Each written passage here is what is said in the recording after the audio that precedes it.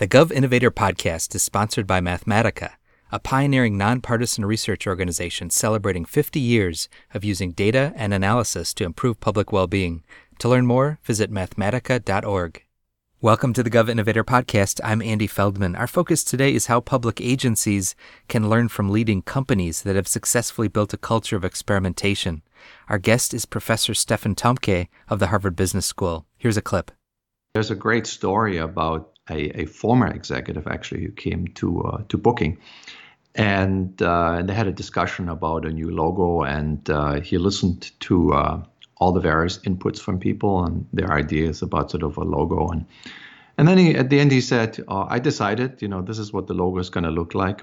And they looked at him and said, well, that's a really interesting suggestion. We'll run the test and we'll let you know what happens.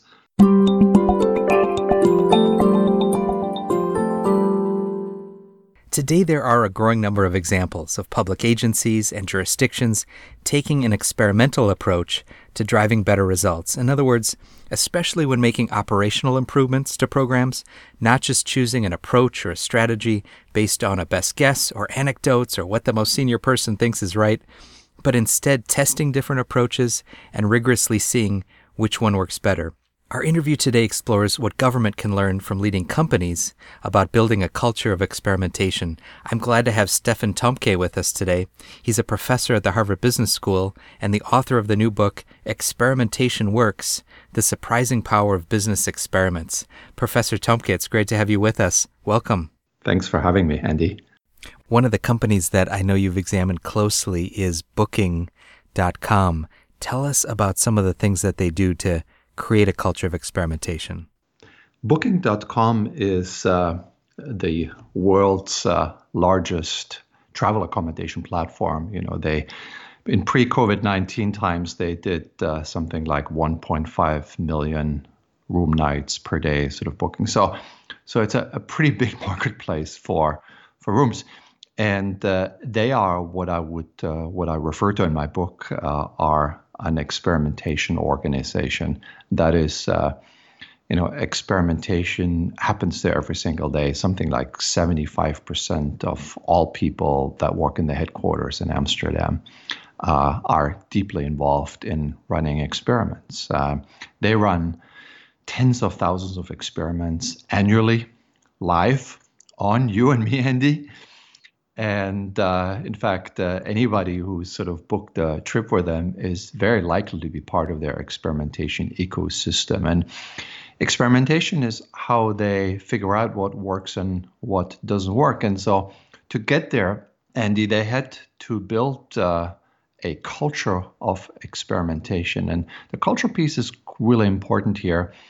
We tend to focus a lot on tools and technology, but I found in my research that the cultural components are perhaps the hardest ones to manage.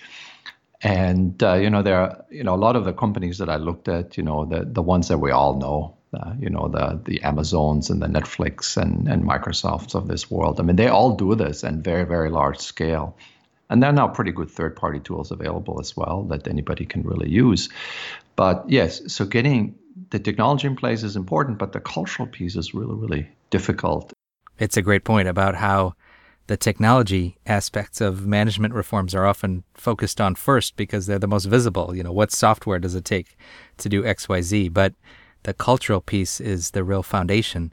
In your book, you discuss several specific building blocks to advance a culture of experimentation. If you can give us a summary of what those are. Happy to do so, Andy. The first one I identified is what I call cultivate curiosity. Means everyone in the organization, from the leadership down, needs to value surprises. And Booking really puts a lot of emphasis on this. It's not just about who they hire, but also how they nurture curiosity when people are in the company. And when firms adopt this mindset, curiosity will prevail, and people will see failures not as costly mistakes, but as opportunities for learning. So that's the first one. The second one is insist that data trump opinions. The idea here is, when you get empirical results from experiments, they must prevail even when they clash with strong opinions. It doesn't matter whose opinions they are. And this is the attitude that you need to have. And the reason is sort of very simple, and it really gets down to human nature. That is, we as humans, we tend to happily accept good results, which are results that confirm our biases, but we challenge and also investigate bad results that go against our assumptions. And so that's kind of bias. And then the third component was what I call democratize experimentation. That means any employee at Booking can launch an experiment on any millions of people, and they don't have to get permission.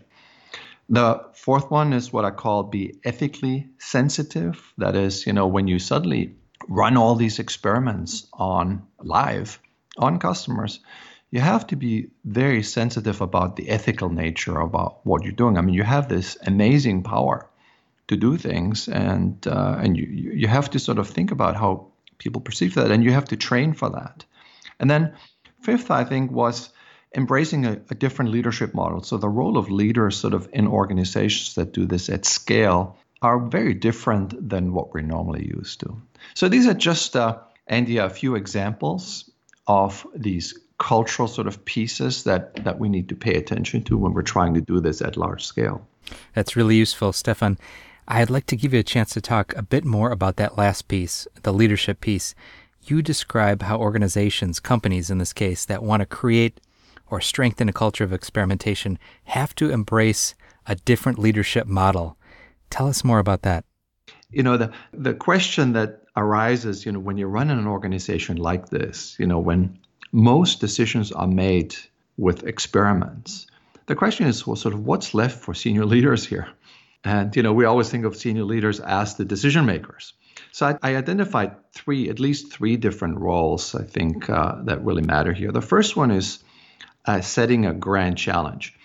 One of the issues that you run into is when you're running many experiments is that, people may try lots of different things, but they don't line up. You need to make sure that there's some sort of a programmatic response. There needs to be sort of an overall challenge that everyone can focus on.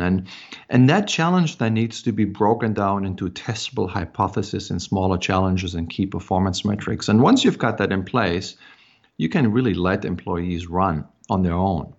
The second is putting in place systems and resources, and think about organizational designs that really allow this to happen. Just telling people to experiment is not enough. They don't have the tools or the infrastructure, and when it becomes very difficult to run experiments, they're not going to do it. So you need to make it really easy, and you need to have resources in place. And third is what I need to remind often sort of people to be a role model. That is, you have to live by the same rules as everyone else, and you have to subject your own ideas to tests. You cannot have an ego.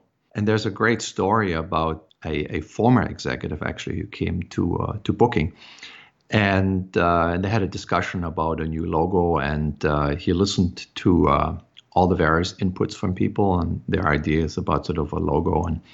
And then at the end he said, I decided, this is what the logo is going to look like. And they looked at him and said, well, that's a really interesting suggestion. We'll run the test and we'll let you know what happens. Uh-huh.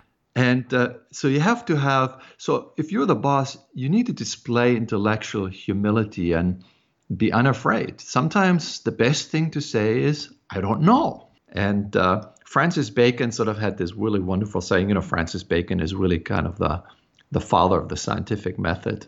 Wrote this wonderful book in 1620, Novum Organum. And he once said that if a man will begin with certainties, he shall end in doubts. But if he will be content to begin with doubts, he shall end in certainties. And that's kind of the attitude that we need. That's a great quote and a good way to summarize the type of culture we've been talking about today. The book is Experimentation Works, The Surprising Power of Business Experiments. Dr. Thomke also has the cover article of the March edition of the Harvard Business Review on the same topic. Stefan, thank you very much for being with us. Thanks for having me, Andy.